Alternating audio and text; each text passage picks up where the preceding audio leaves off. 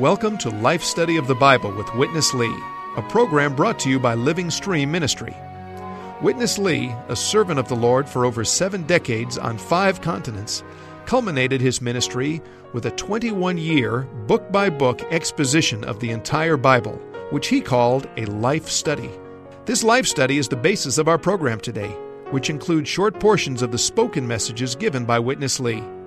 Now, let's join today's life study.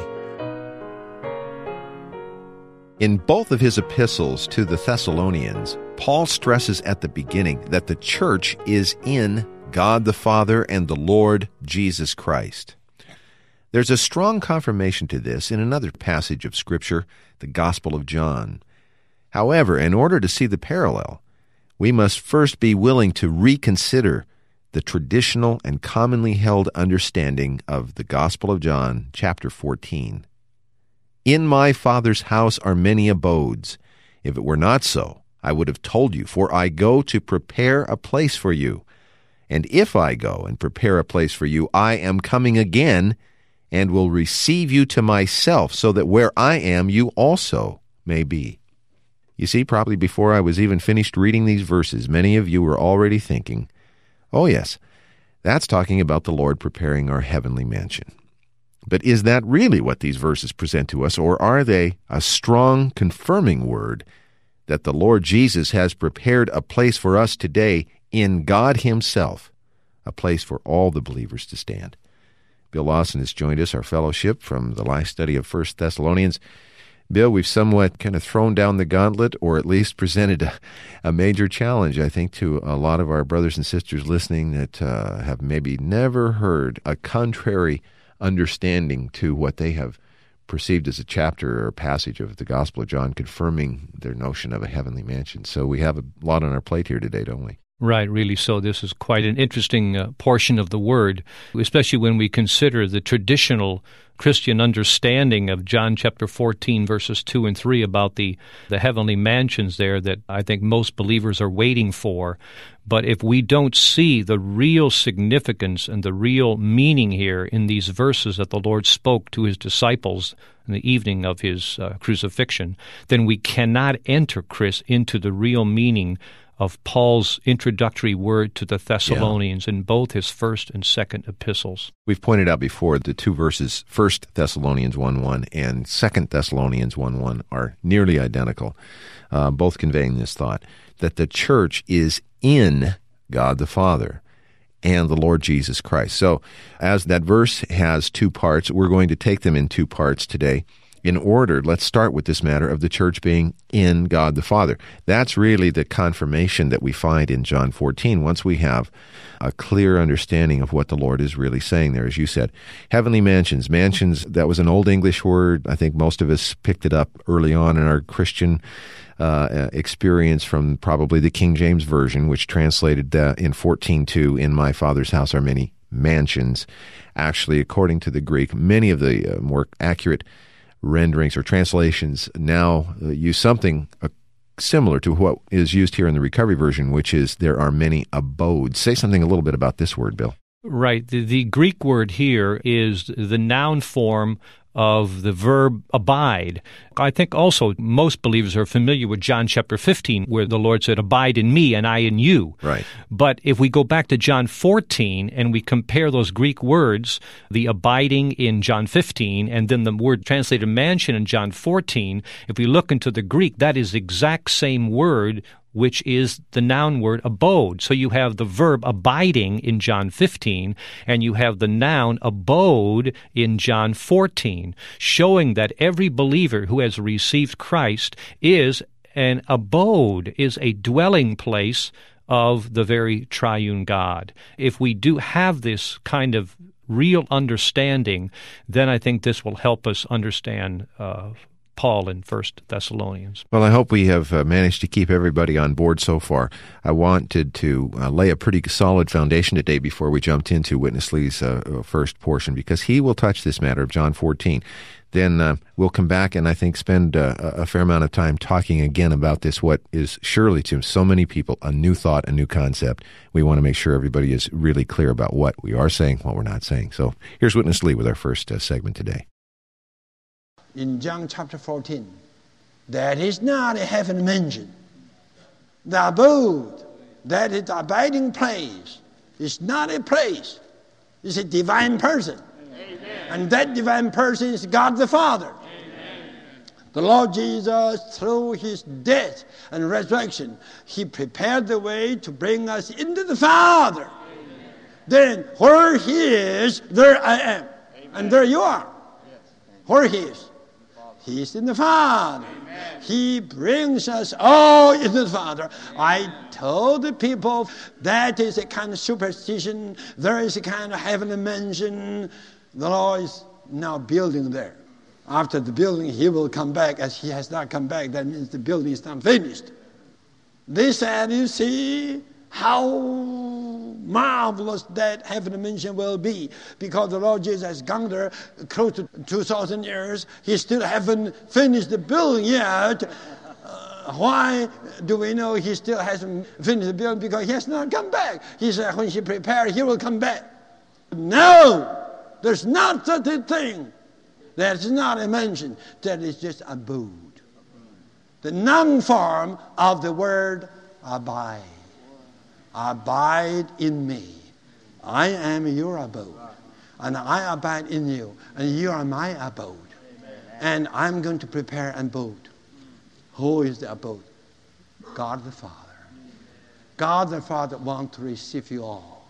But you cannot enter into him because you are so sinful. He's holy. You are unrighteous. He's righteous. I'm going to die for this. And my death will prepare the way to take away sins and righteousness, to open up the way for you to get into the Father. When I prepare, I will come back. And he has prepared already. Amen. And he has come back already. And hallelujah. And he has brought all of us into the Father. Amen. The church can say and can declare the church is in God the Father. Amen. Where the Lord Jesus Christ is. Amen. Where he is, there we are. Hallelujah. Isn't this good? Amen. Isn't this good? Amen. We all are in the same abode. Amen. As the Lord Jesus is.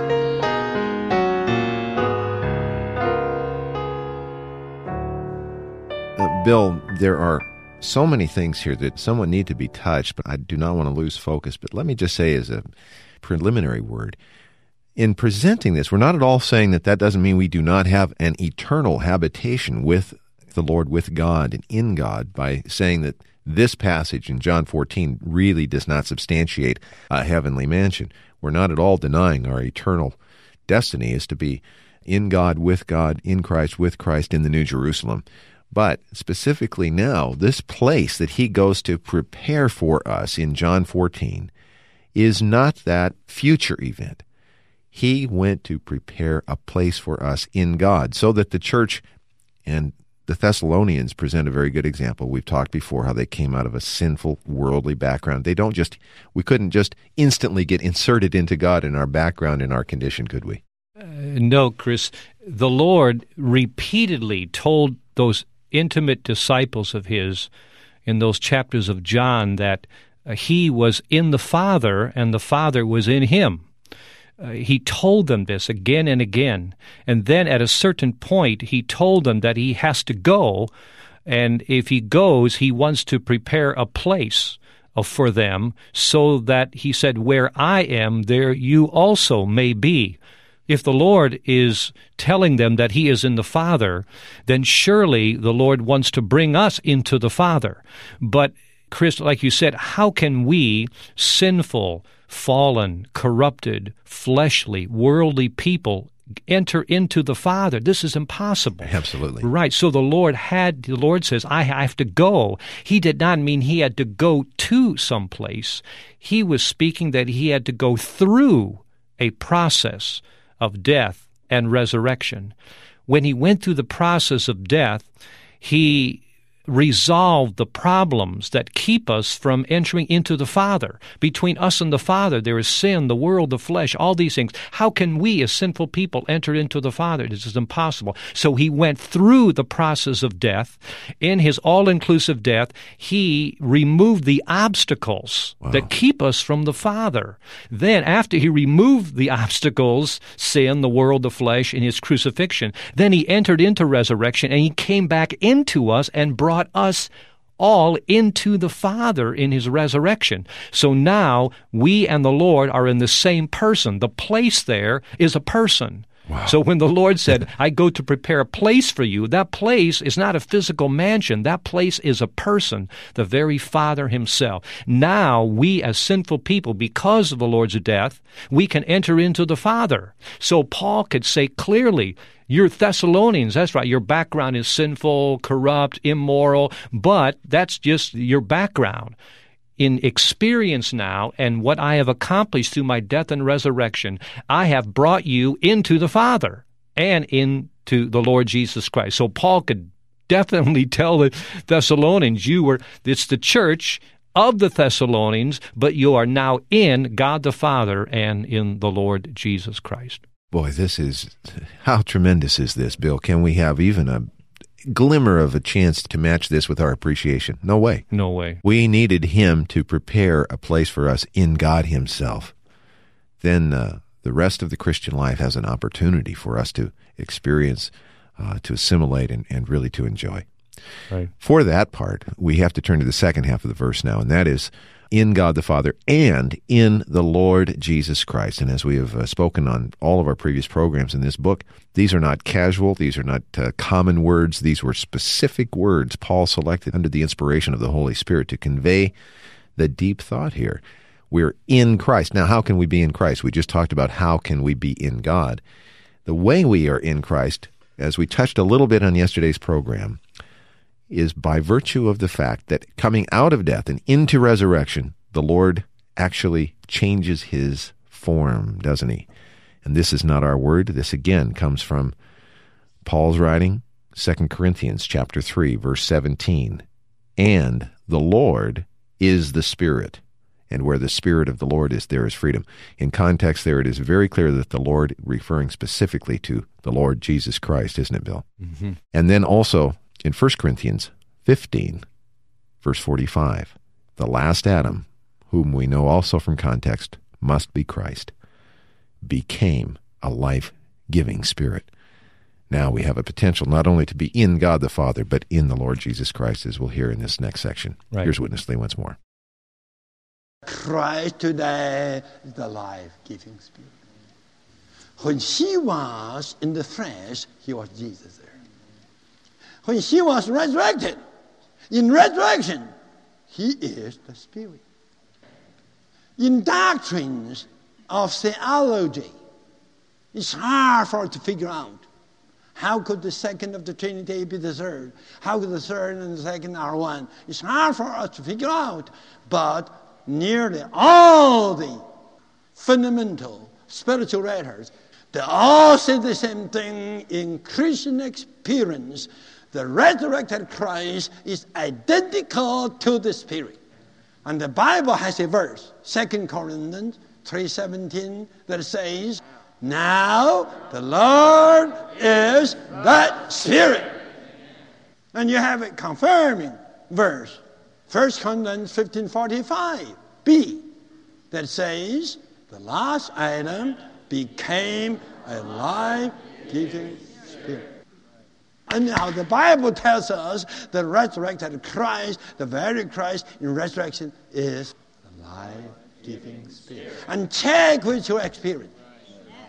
Do you have Christ within you? Yes. Then do you have the Spirit within you? Yes. Now you have two, right? No. Hallelujah. Amen. Oh, our Christ today is in resurrection. Amen. Because he is in resurrection, he is identical to the Spirit. Amen. The Christ in resurrection today within us is a wonderful Spirit. Amen. He's a wonderful Spirit. With this Spirit is life. And you can say this Spirit is life. And this Spirit is power. And this Spirit is holiness.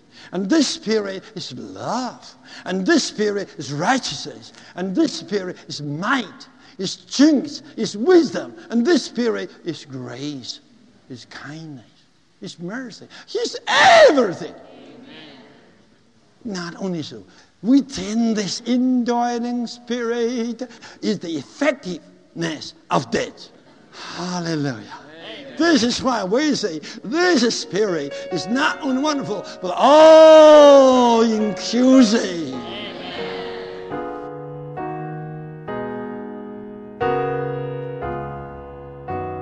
Bill, perhaps some would say, hearing this, oh, that sounds like a confusion of the three persons in the Godhead. Not at all. I mean, we have not confused any more than the Bible confuses. It seems these verses are so clear. The last Adam became the life-giving Spirit. Now, of course, as again we affirmed the solid essentials of the faith in our last segment, let us do again. That isn't to say that the Spirit did not and has not existed from eternity, distinct in the Godhead as the three have. Father, Son, and Spirit have coexisted eternally, but they also co-inhere, which means they indwell one another, don't they, Bill? And in that way, somehow we have a clue that helps us understand these passages. Right, Chris. We have to remember always that Paul is saying there that he's writing to the church of the Thessalonians in God the Father and in the Lord Jesus Christ. So we already saw from John 14 that because of the Lord's going through the process of death and resurrection, he paved the way to bring us into the Father. Of course, the Lord also said, and if I go, I am coming again, which does not mean 2,000 years in the future. He came back within 72 hours, Chris. It's marvelous. 3 days. And he came, right, in 3 days he came back to them in the evening of his resurrection. If you read John chapter 20, it's very clear. And he breathed himself into them and said to them, what? Receive the Holy Spirit. So through that process of going and coming, he was transfigured from the flesh into the form of the life-giving Spirit. And as the Spirit, he can enter into us, and we can be in him. Paul said in 2 Corinthians 3:17, now the Lord is what? Is just the Spirit. The Lord Jesus, on one hand, outside of us, is on the throne of God. We all know this as an eternal fact. Right. But on the other hand, in our experience, Chris, this is what Brother Lee, I think, is stressing here, is the experiential side, in the fact of doctrine and truth and objective fact. The Lord is, right, the Lord of Lords, King of Kings. He's on the right hand of God. Yet in our experience, he is the life-giving Spirit within us. So Paul could say, now, Corinthians, now the Lord, that Lord, right, is also, he's the life-giving Spirit. He is the Spirit. Now, as the Spirit, right, he can enter into us. And now we can fully enjoy all the riches of being what it means to be in Christ. Wow. Bill, the implications here are just marvelous. Is too low of a word, because that means the Spirit today is not just a power, a force, an inanimate thing. It is the very Christ himself, now inhabiting, indwelling us as the mutual abode. He indwells us. We are now dwelling in him. And in his life element within us, it brings such a different meaning to the passage we want to come to now. Mm-hmm. Two portions. Here in Thessalonians chapter 2, verse 12, it says, so that you might walk in a manner worthy of God who calls you into his own kingdom and glory. The walking there is modified very marvelously in Galatians, where Paul writes in chapter 5, verse 25, if we live by the Spirit, let us also walk by the Spirit. And walking in Spirit also mentioned, I believe, in Romans, right? Right. So it becomes a different thing. To walk in the Spirit or by the Spirit or according to the Spirit is very much now related to walking in, according to, and by another person. Right. Let's go back to Witness Lee. The New Testament charges us with one thing. That is, walk according to the Spirit. You don't need to do anything. You just walk according to the Spirit. Good enough. You may come to me What shall I do with my wife? What shall I do with my husband? What shall I do with this? What shall I do with that? With this? Only one answer. Walk according to the Spirit. Good enough. I know all the newly married ones, they like to know how to be a good wife. Let me tell you, you can never be a good wife. Forget about that. How to be a good wife? Walk according to Spirit. How to have a successful marriage? Walk according to Spirit. Good enough. The only thing is, we are not so faithful. 24 hours a day. 8 hours for you to sleep. You still have 16 hours. You check how many minutes you walk according to the Spirit daily. If you will spend 90 minutes to walk according to the Spirit, you are the most saintly people. You believe me. I must tell you this, even in the meeting, you are so excited. Praise the Lord. In the next meeting, you drop your face. No one can stir you up because you become cold in your emotion. You say, you don't care for the Spirit. You care for your emotion. Then how about your emotion? Your emotion terminated in Jesus, right? This is why we all have to know the church is a body in God the Father and in the Lord Jesus Christ. Emotion, dead. Self, over. Verse 1 says the church is an entity in God the Father and the Lord Jesus Christ, right? So simple. But you go on to verse 12, which says that you should walk worthily of God. This verse is a further explanation of verse 1. What is the church in God the Father and in the Lord Jesus Christ? This is just to have a body of human beings to walk worthily of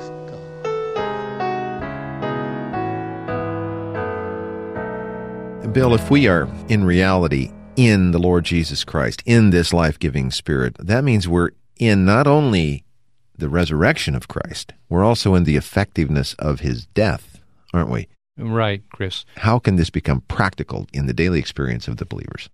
Chris, I think we have to always remember what Paul said in 1 Thessalonians, that matter there is an eternal fact, that we are in God the Father and the Lord Jesus Christ. That's a fact, but practically, like Brother Lee talked about, in our marriage, in our job, at school, driving our car, the key, I think, is that now that the Lord, through the process of death and resurrection, has become the life-giving Spirit, now we have a practical way, because that life-giving Spirit, according to the New Testament, has entered into our spirit. So that's why in verses you mentioned, like Galatians 5, Paul says, walk by the Spirit. The Spirit there is a capital S Spirit, referring to the Holy Spirit, because the Holy Spirit is so one and mingled with our spirit.